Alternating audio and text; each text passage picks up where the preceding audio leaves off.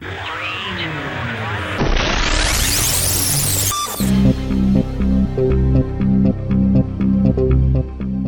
Tome Show production is supported by listeners like you. Keep using the affiliate links for Amazon and dndclassics.com and support the show while you shop. Welcome to the News Desk. Once a month, we get together to chat about the latest news in D&D, and your two anchors today are me, Sam Dillon. And I'm Jeff Greiner, and we're here to talk about the D&D news from October of 2013. And with us today is our man on the street, Randall Walker, live from the slave pits in the local arena of war. It really smells bad here. So how are things going out there fighting to the death for the amusement of others? It's not a lot of fun. I'll be honest. Now, that has not been my experience, because it is true that Arena of War, the mobile game, the free-to-play mobile game from, or in conjunction with Wizards of the Coast, has been released. Yay! I just got the email today that it's ready for Android. Yeah, I just saw John Shindahetti post something on Facebook about how it was released for Android today. It came out a week ago on iOS, and I've been playing for a little while. So everybody should go out there and play, and if you're going to play, do a search for Tome Heroes and join my party. Tome Heroes. There you go. Tome Heroes. All right. Yeah, there's like an invite code thing where you can give people the code, and they can put that in and automatically, be joined into the party. Except that I've found that it pretty universally doesn't actually work. So, okay. and they haven't integrated Facebook and Twitter yet. Those features are locked. They're visible, but it says locked on them, so you can't use them yet. So yeah, but if you search for Tome Heroes, I don't think it'll be hard to find us. We've got a party of 3 or 4 of us now, and I'll go in and approve all of that, and so all of us Tomites can play together. Very good. All right. So there. That's my first lightning round announcement. Arena of War is out, and I've been playing, and it's not bad. Like, I feel like if I really went hardcore, I could probably finish it in every part of it in another, in about a month. Without the Slaver series. What's that? I mean, it's set in the same scene as the Slaver series. Is that where it's at? Or? No, it's set in Forgotten Realms and tied into the Sundering. Oh, right, okay. Yeah. So the story is that your character is a chosen of some god, and you have to go out and defeat some evil chosens doing bad things. Oh, okay. And the paladin guy, Estival from the Sundering concept, is sort of your guide through the game. Oh, okay. But yeah, it's not too bad, and I mean it's basically you're flinging your characters at bad guys and blowing them up and attacking them and what have you, and leveling up your characters. But if you want to get to level 8 of a bunch of different classes, then it unlocks tier 2 classes. So I leveled up my dwarven fighter to level 8, and I leveled up I leveled up my orcish or half orc barbarian to level 8, and that opened up the pirate. So now I can play a pirate. So I've opened up pirate, ninja, and monk so far. Now I'm working on paladin. A pirate ninja monk. Well, no, they're not all the same thing. They're different characters. You have a range, a library of characters from which to choose. It sounds like you are an enthusiast. It's easy enough to play for a little bit, and then you run out of quest points or whatever it is, energy, and then you give it up. So, and are there monetary incentives? Yeah, so you use potions if you run out of energy, or if you die and you need hit points. You've got potions that you can drink to recharge your energy to a third, or give you some more energy to go on more missions or whatever. And I meant microtransactions. Well, right, and so that's what I'm saying is that you can earn those potions through the game, or you can purchase them. You can also purchase powers. So there's this power mechanic, and powers sort of enhance your character. You can use some of them in the game, and the other ones just give you more hit points and can help you cause more damage. And you can fuse them together, and you can get some rare powers through spending some money as well. But interesting to see how that's working for them as far as the monetized part of it. That would be intriguing. Yeah, no, and I think it's it's a similar model to what I've seen in many other games. It's not that unusual. No, I know it's not unusual. Yeah, it's just a matter. I think with games like that, it's a matter of can you reach a critical mass where the few people who are going to use the microtransactions will monetize it enough to justify it. Right. Yeah. But I'm having fun without paying any money on it so far. So people should do it and join us. Tome Heroes. Next lightning round is to you, Sam. All right, well, I'm going to tell you about the event that is dubbed the 25 Hours of Dungeons and Dragons Extra Life Marathon. Although I'm not sure how they get 25 hours out of it because it's from 8 a.m. to 8 a.m. and by my estimation, that's only 24 hours. But whatever. Does the last hour start at 8 a.m. and they go for an hour after that? Could be that. I don't know. No, that's not regular convention. Sorry, I'm not accepting that. Okay. Anyway, what it is basically a charity event, and Greg Bilsland is running a game for 25 solid hours. I'll say 25 because that's what they're saying. And they are doing it as part of what's called Extra Life. And Extra Life is a charity that donates money to children. So it's going to help Children's Miracle Network hospitals. And so we'll put a link in the show notes to the 24 Hours of Dungeons & Dragons page. And basically it shows you the schedule and it shows you who's playing in what segment. And Greg is running the game for the entire 25 hours, and Rodney Thompson is playing the game for the entire 25 hours. And then there are 4 other player slots where some people are coming in and not staying for the entire 25 hours, but for 4 to 6 hours or sometimes 8 hours at a time. And so you can go to the page and look at who that is, and basically you can go and sponsor people, basically giving donations to give benefits to particular team members, like potions of healings, or letting them re-roll a die, or giving them a magic item, and things like that. And so if you go to that page and then you click there's a link to the Dungeons and Dragons Extra Life page, and it'll take you to their page, and you can sign up to donate to the team. And their goal was $5,000. They've already beat that. They've already raised $6,986.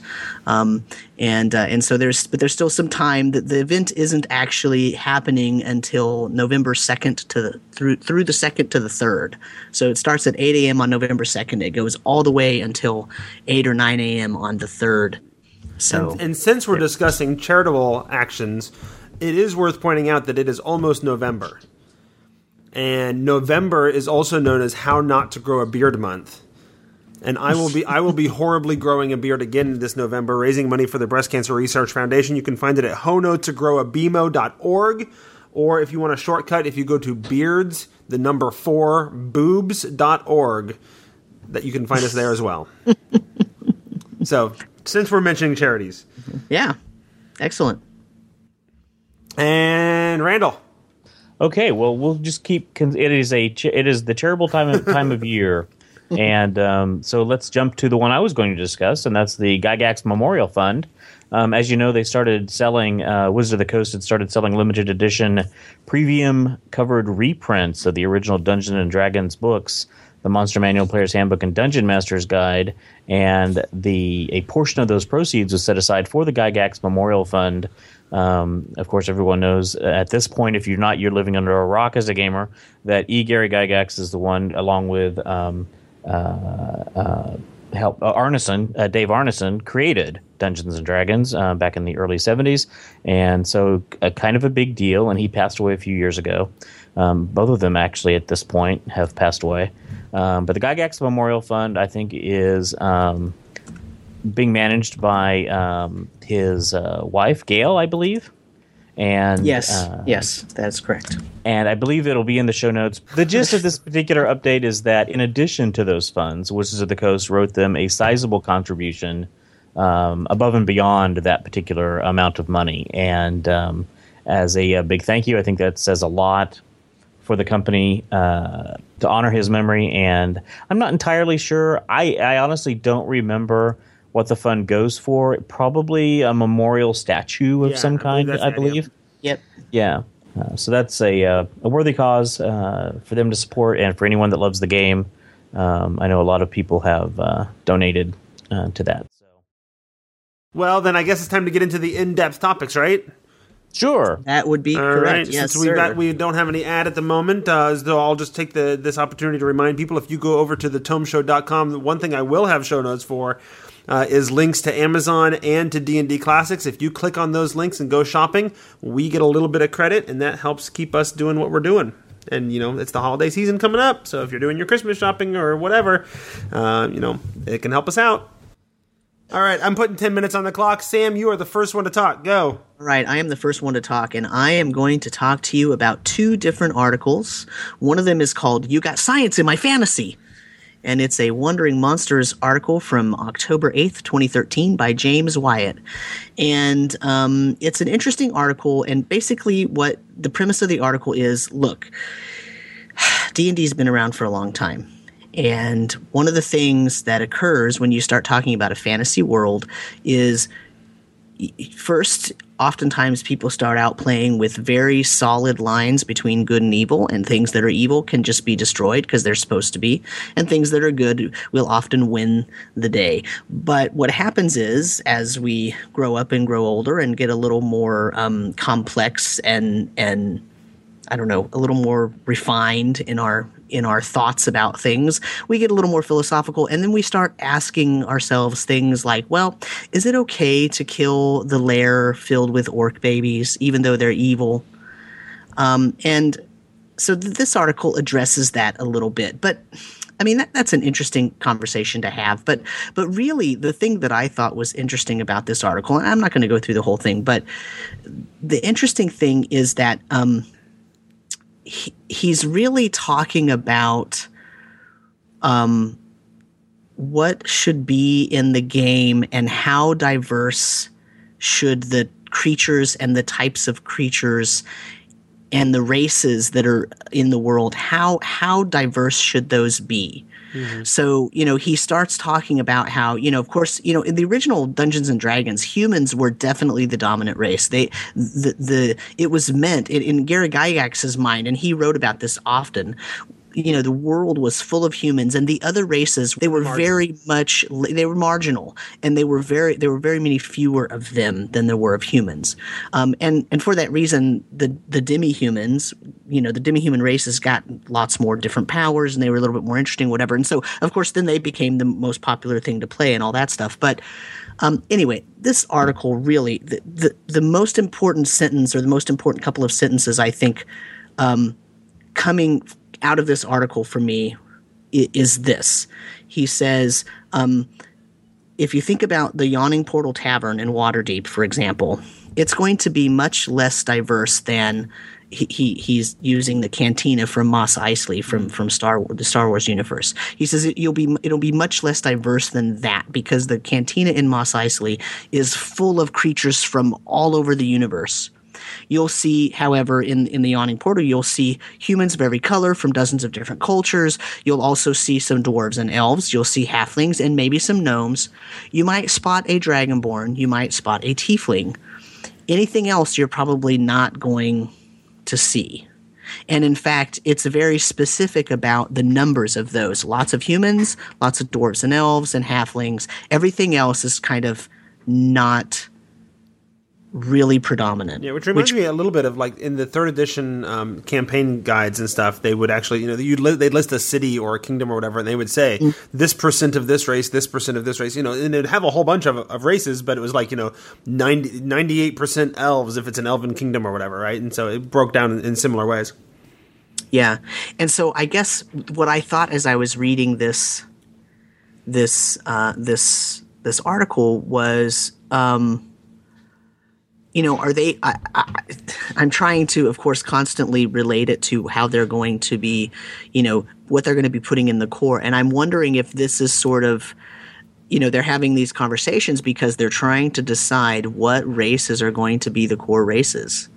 And are we going to have a case where the core, the player's handbook is only going to have humans, dwarves, elves, and halflings? And then you're going to have to wait to get a supplement or to get an optional module that's going to have gnomes, dragonborn, tiefling, warforged, wilden. But I think you'll have those options, though. Right? You may, but I'm talking just about the initial core that they're going to release, and that's sort of what this article left me thinking about. And this article has a very weird evolution because it starts out talking about that whole philosophical thing about about orcs and good and evil, but then it goes right into, well, where do Dragonborn come from? Where do dragons come from? And they're really delving into the sort of origin of what these creatures are, and these are the things that they're still talking about, even though we're probably only 6 months out from a true release. I mean, if we're expecting a release maybe in Gen Con 2014, they've only got a couple of months to really solidify this so that they can get all the files and everything out so the book can be printed.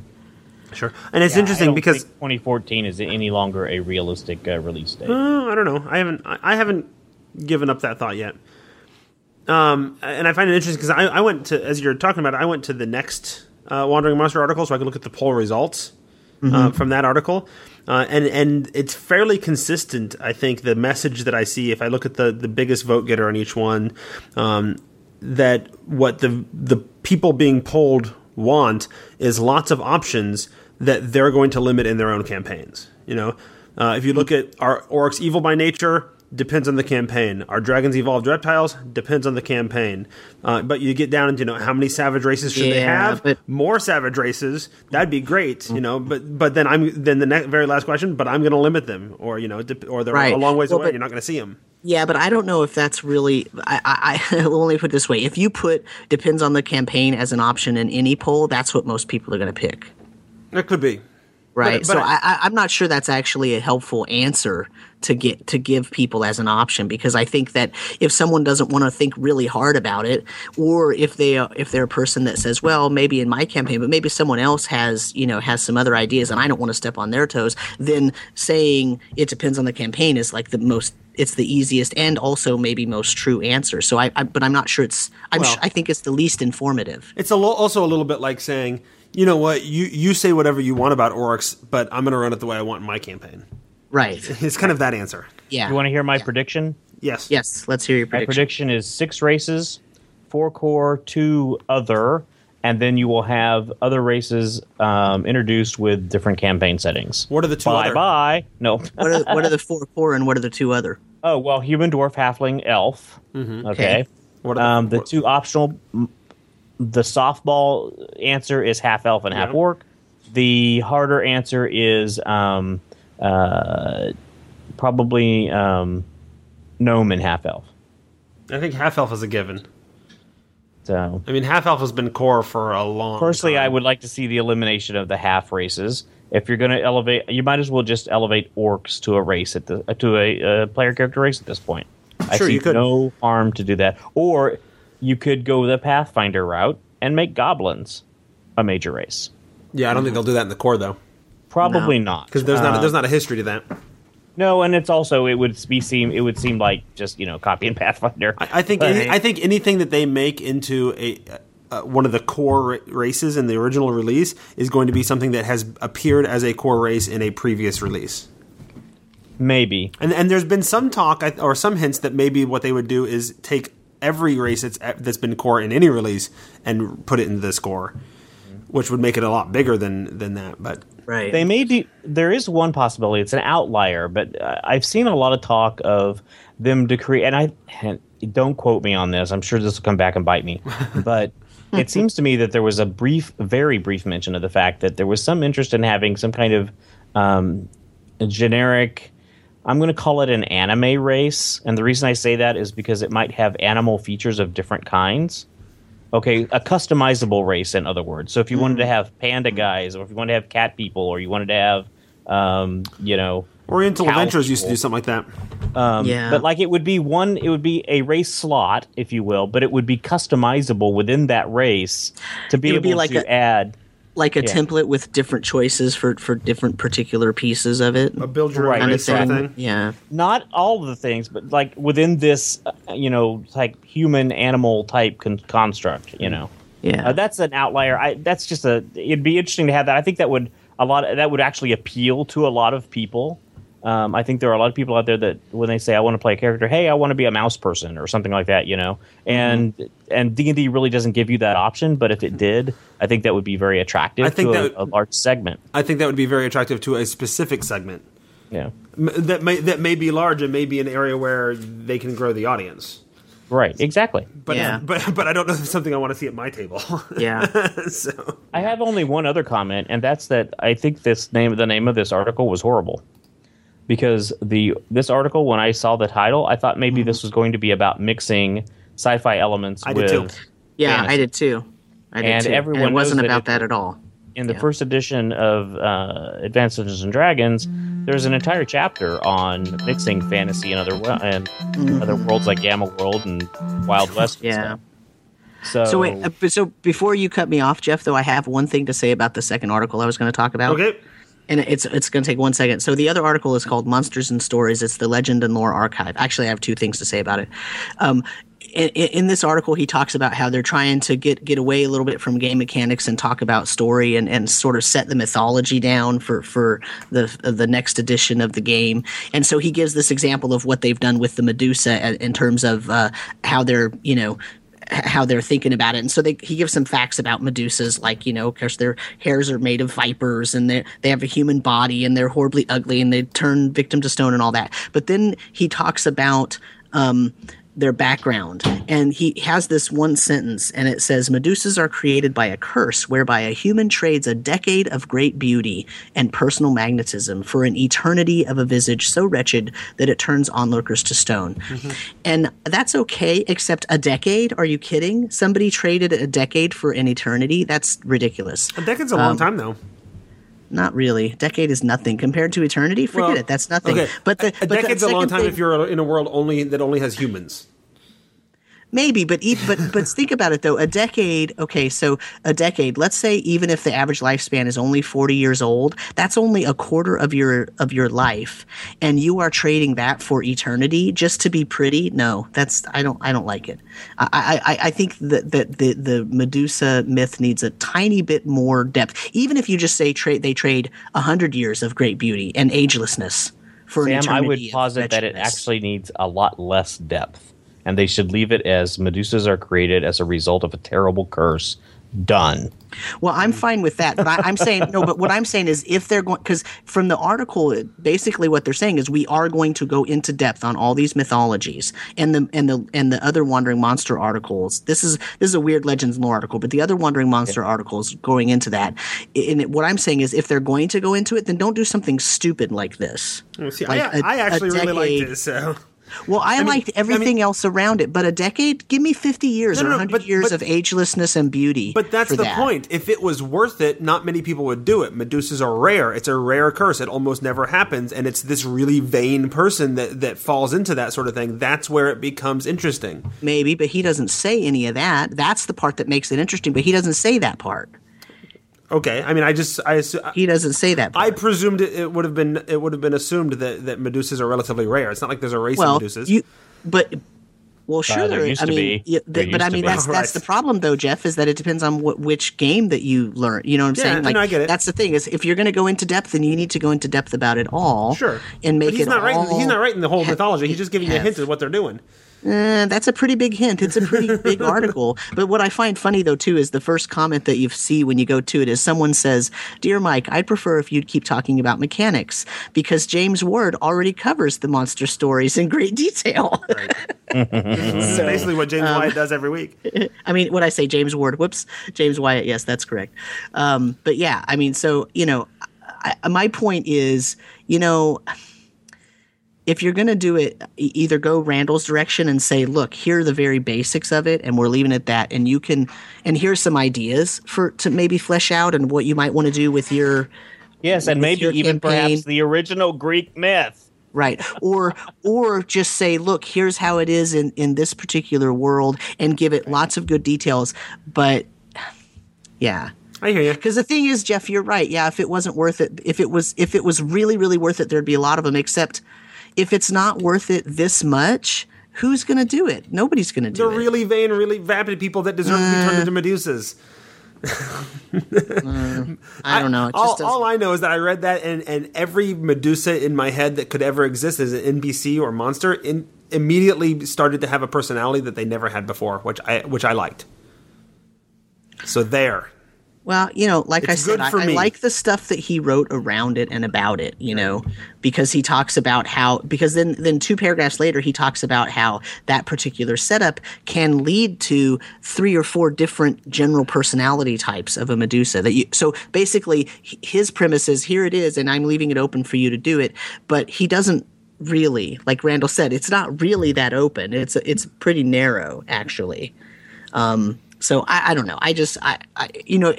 They're talking about this stuff and that's all great, but I'm afraid that much of their monster mythology is going to be like this. And, this one just doesn't happen to trigger me in terms of something I would want to put in my campaign. Some ideas of it, yes, but I don't know. A decade. So what you're saying is that if there was a poll, you would say this origin works depending on the campaign. No, I wouldn't. I would say no at all. I think one of the things that they need to learn to do is treat certain iconic monsters as iconic monsters. There used to be an interesting entry in the monster manuals, particularly in 1st and 2nd edition, and that entry was unique. Mm-hmm. And quite frankly, a Medusa, whether it's male or female, doesn't matter. There should be one. It should be an integral part of the campaign as ongoing, and then that's it. There's one. There's not a race of them. It doesn't happen all the time. It's one thing and kind of a big deal. And so, I just there's this tendency to want to make them off the shelf monsters that you just drop anywhere. And you don't need to do that. We got plenty of monsters you could do that with. You don't need to do it with a Medusa or a Minotaur necessarily, although maybe people would argue on that one. But there are other iconic creatures that, one's good enough, really. Well, and I think I don't think you're necessarily wrong, but I think that's an area where, going back to the theme, I think it can depend on the campaign. I think in some campaign settings, it makes sense for there to be more than one or a whole civilization of them, and they want to provide the option to do either way. Yeah, I guess so here's my take-home message for this article. He talks about how, we can introduce new stories and flesh out details that were previously vague, but we're really leaving the fundamental role of these monsters unchanged. That's what he's saying.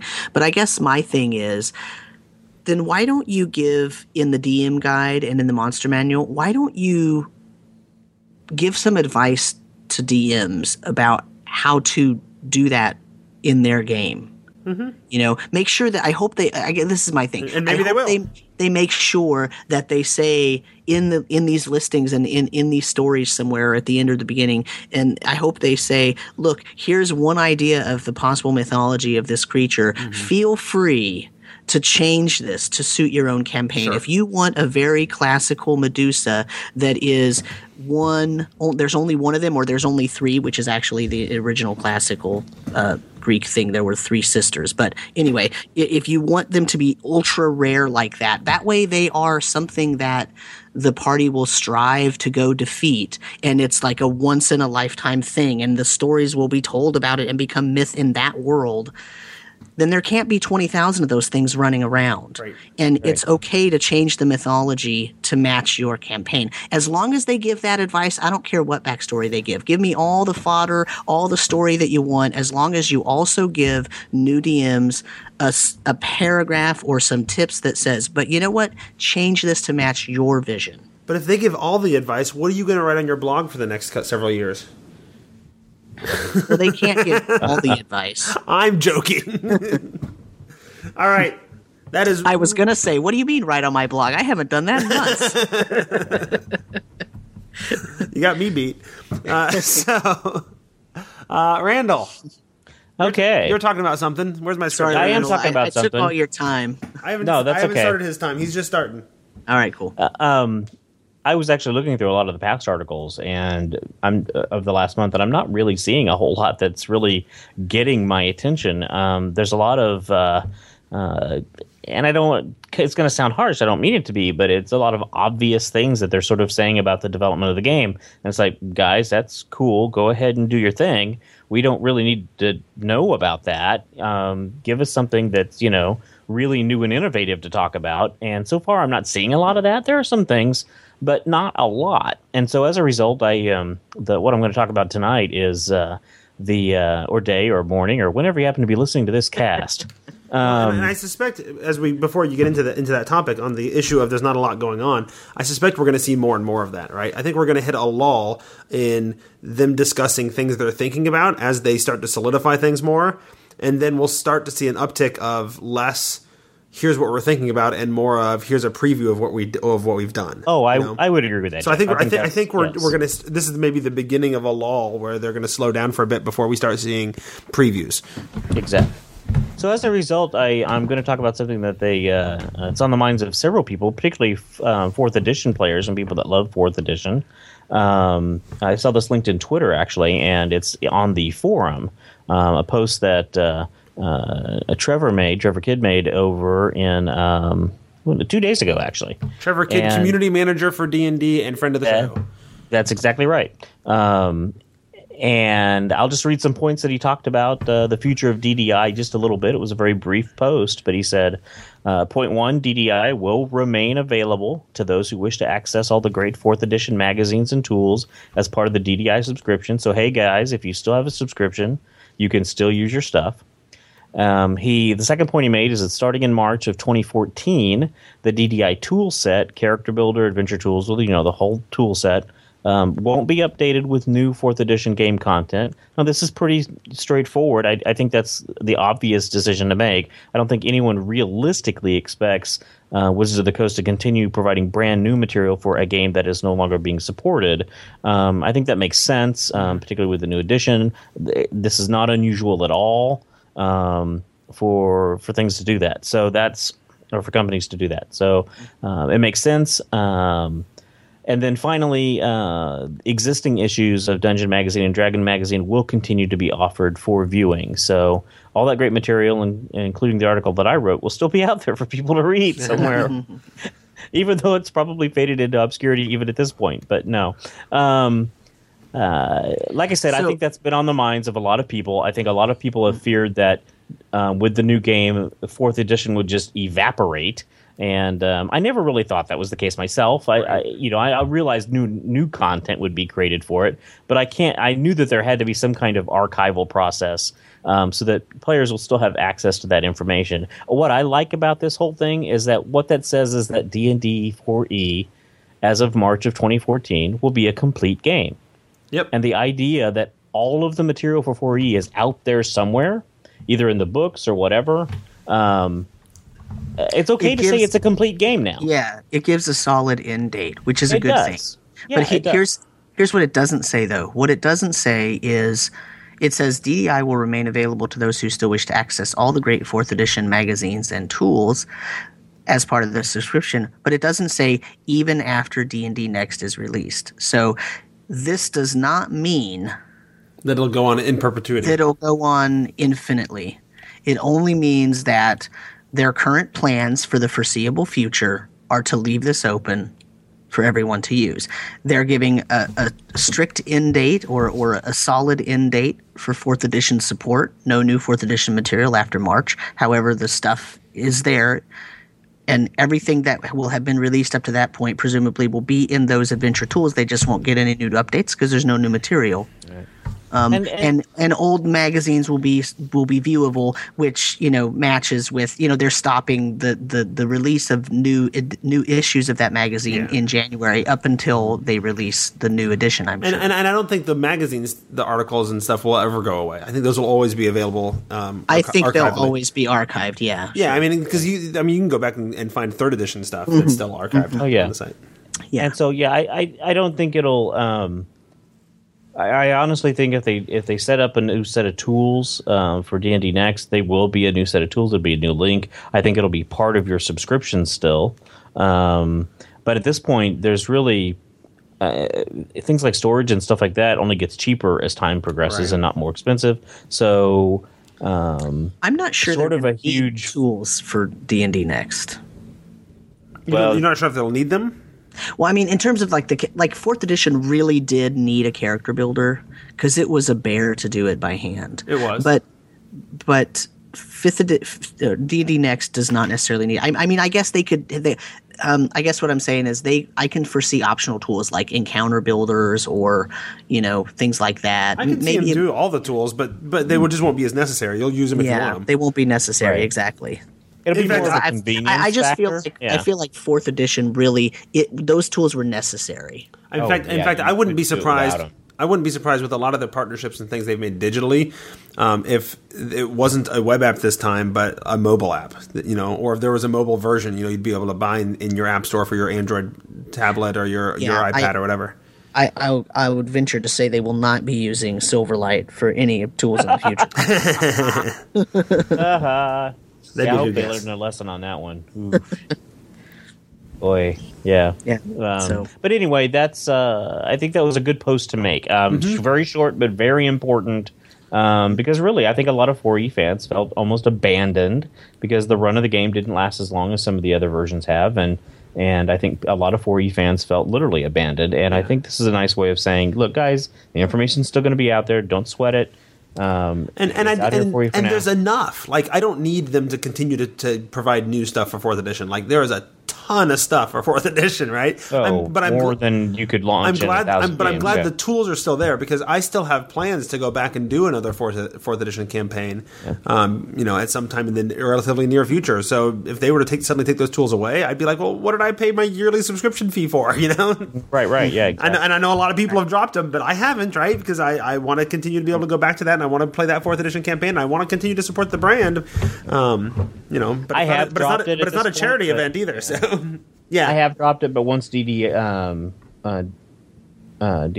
or 5th edition, or what do you want to call it, goes live, I'll probably restart again because that's particularly if you want to write for them, it's the best way to find out what's going on. So, I'll probably re-up it once the new game is launched, but probably not until then. Well, and it's interesting because I hadn't realized, Sam, you pointed this out to us earlier, I think maybe before we started recording, that they were ending the magazines. For those of you who don't know, if you look in the editorial for in Dragon Magazine issue number 427, Christopher Perkins, the editor of Dragon Magazine, states that in January the magazines are dark. December will be the last issues until they fully release the next edition. Right, and so that actually plays in well with some of the things I'd heard, because I'd talked to some of the freelancers and things at Gen Con who had written articles for Wizards for the magazines that never got published. Mm-hmm. And then all of a sudden, out of the blue, without announcement, without even them knowing that it was coming, suddenly their articles were published. Just in the last few weeks. And it's like, well, now that makes sense, right? Because they still have this backlog of articles that they've paid for, so that they're going to publish the stuff they've paid for before they end the run, right? Mm-hmm. So. Yeah. I still have an active subscription too, just because I didn't bother to cancel it. And I was running 4th edition, and that's fine. I'm not. I don't mean that as a complaint. I'm just saying, so this actually makes it maybe I won't re-up in February when my year-long expires. See, now mine's in the summer, so I suspect that by next summer when it's starting to come up again, they'll be talking about a release date, and I'll just want to keep it. Right. So. Yep. So they got me just the right timing. They did. They looked on your calendar and they said, "Oh yeah, we got to get." That's how we can get Jeff. Yep. All right. So, should we talk down the clock for the last 37 seconds, or should we just go ahead and stop it and do mine? We go for it. Yeah, I'm done. Yeah. All right. I had nothing more to say. All right, good. So I'm going to talk about the Legends and Lore article called Class Groups from 930.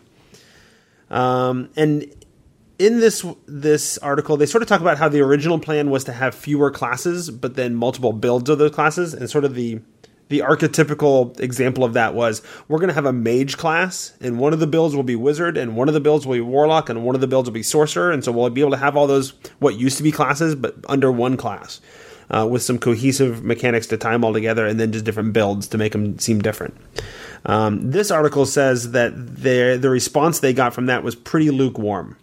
And they've kind of decided to walk back on it and not do that. So they're going to create separate classes for all those things instead of having one, mega class that ties it all together.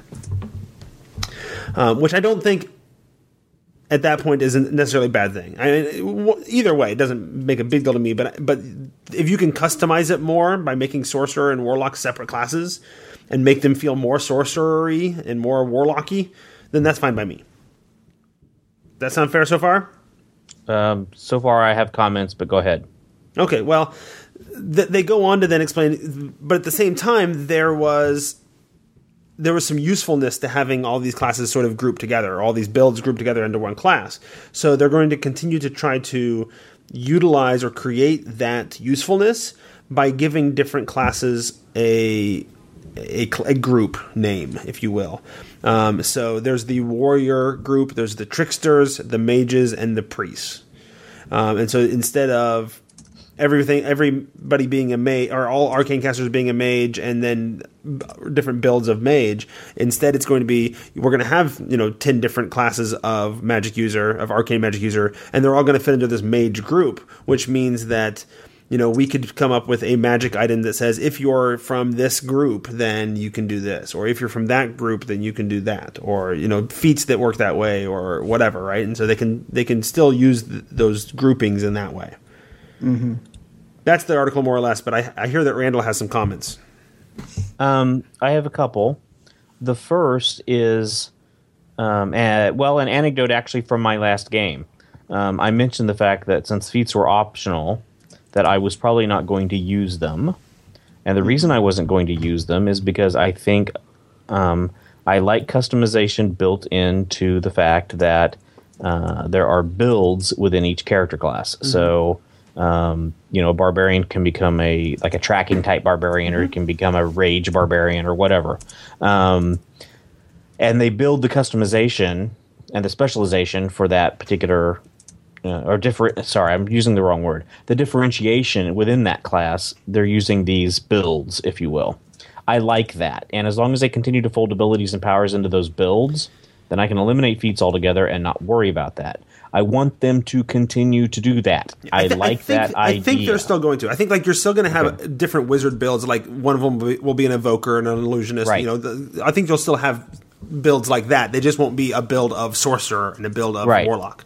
And I hope that's the case, because really don't like feats. I went around with my players. I've got some players that are power gamers, and they love feats because they think it makes their character epic. And I said, yeah, it may be, but at the same time, it adds a layer of complexity you really don't need when it can be built within the class itself. Mm-hmm. Sure. And so, as long as they're optional, I'll probably opt out of feats.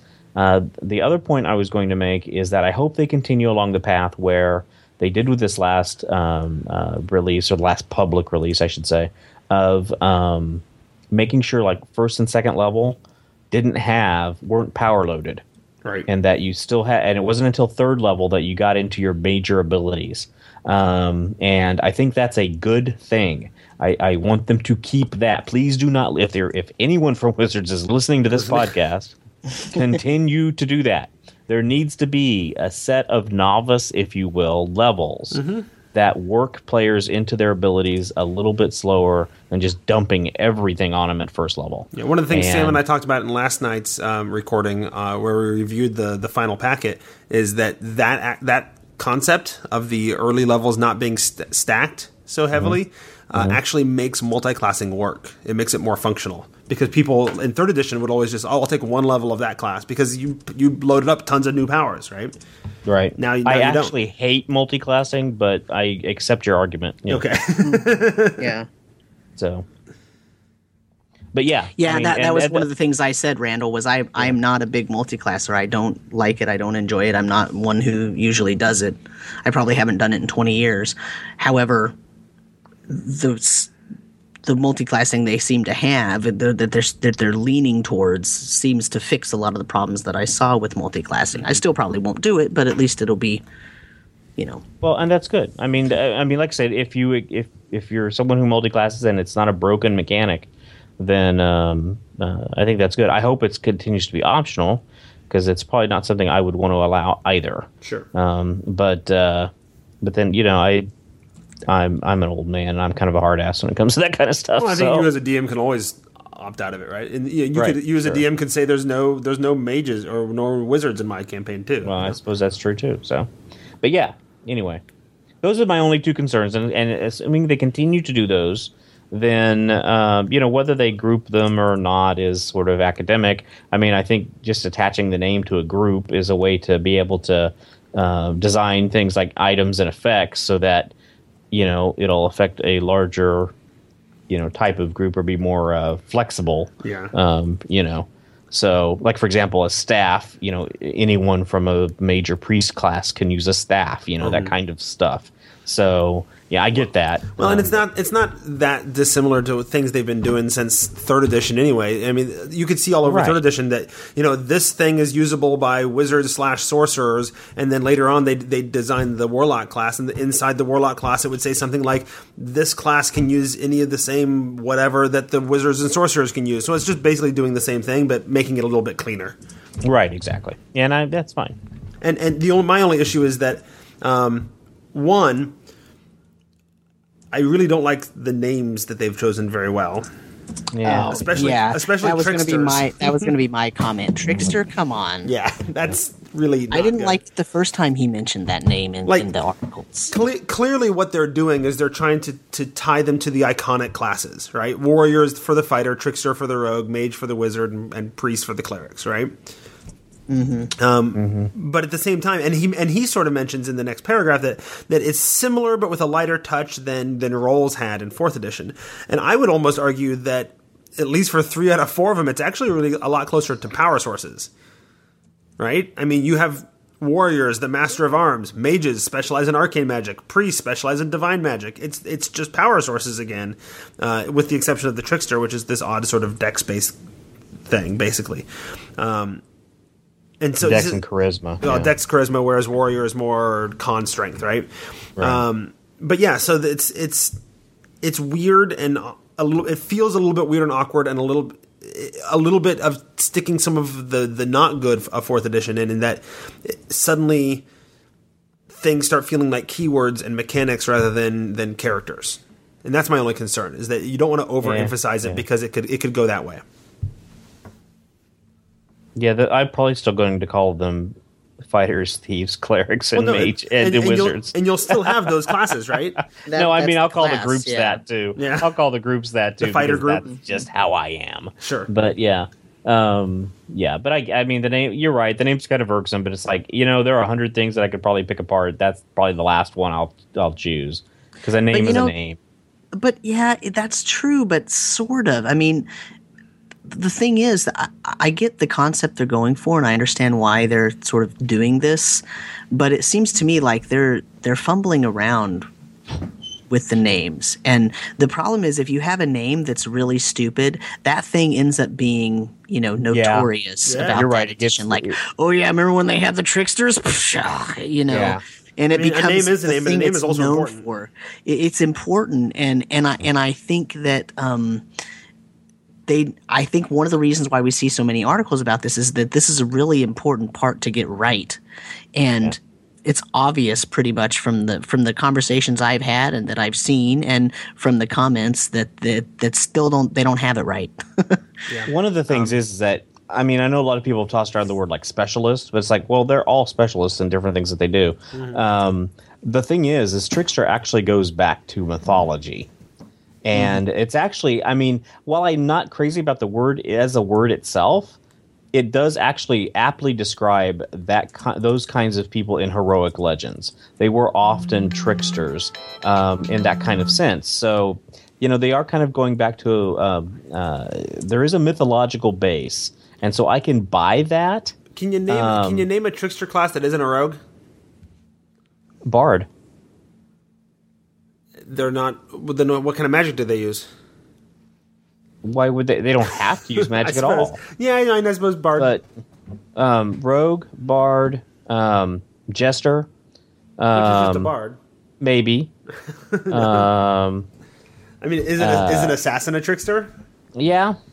Assassin. But see, this is my issue. Not necessarily. I don't feel like think about trickster ninjas. fits. I don't think Ninja. trickster fits ninja or assassin. Right, People that's the think problem. of trickster. People think of trickster as, at least the common the most acceptable use of the word these days. Trickster is someone who's kind of goofy. Right. Not necessarily. Actually, tricksters, if you think of Coyote from Native American legends, or Loki, or if you think of Loki, or if you think of Monkey God? Oh man, people are going to kill me for this one because I don't have the cultural background here. What there's culture? Japanese, I believe. Okay. Monkey King, maybe. But anyway, there are these, and they can do some really, really sinister things. Sure. And so I think that, like I said, if you go back to the mythological base of the word trickster, it's not necessarily this goofy, happy-go-lucky type of person. It's definitely an archetype. A manipulator.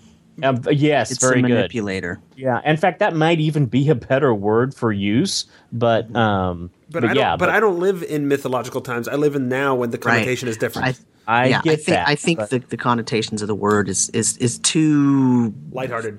It's too lighthearted. It's also up for interpretation. And maybe that's what they want. But if that's what they want, they need to find a different word still, because it's still not. It just doesn't. Mm-hmm. There's something. It just doesn't fit exactly. And maybe we just don't get all the context because these articles are relatively short. But I just don't like it. No. I don't think and I get what you're saying, Randall. I agree with you, Randall, that it really is like it's the manipulator sort of. Trickster just means it's someone who tricks you, literally, not in a jokesy jester way necessarily, or in a happy-go-lucky way necessarily, or even in a charming way necessarily. It's more you were had, yeah, right? You got had, and that's not part a of good thing, that's right? part of the issue with that category is that it can be all of those things. It can be the skulking in the shadows guy, or it can be the super charismatic guy, or it can be the goofy jester guy, or it could be all those things. And it's really hard to find a category that feels right for all of those, even though we understand that it's a Dex charisma based thing, and it works, and we get that goes together. It just then there's not. I can't think of a name that puts them all together well. Yeah. Well, and like I said, I think. Trickster actually does, but that does that from an academic viewpoint. And if you don't have that academic viewpoint, then that term is lost on you. And I think that's what it comes to. I haven't read. It's been a long time since I've read The Power of Myth, so I don't know if Campbell addresses that particular archetype. I'm sure he does, but I don't have the background for it. So. Hey, if any of our listeners want to help educate Randy over here, then please do, because I know I don't have the background that I should be probably talking over where I should be talking. But I mean, I know it's an archetype, and obviously it's there, and so I just it'll be interesting to see if they stick with that term or if they just go back to using the term rogue. Given the response that word has gotten every time they bring it up as some sort of categorization, if they really are listening to their fans, they're not going to use that word because too many people are reacting very strongly against the use of that word. For whatever, it doesn't even matter the reasons. It doesn't matter the reasons, right? Yeah. Because the point is that they want to get a game that pulls in people, not pushes them away. Mm-hmm. Yeah, they said the same thing about Tanari and Beatizu as well. So, Well, if you want to educate Randall or any of the rest of us about any of this stuff, then you can always email us at thetomeshow@gmail.com or call our biz line at 919-BIZ-TOME. So I'm going to go ahead and say that this is the end of the episode. good call. Or is he tricking us? Oh, he is not tricking us.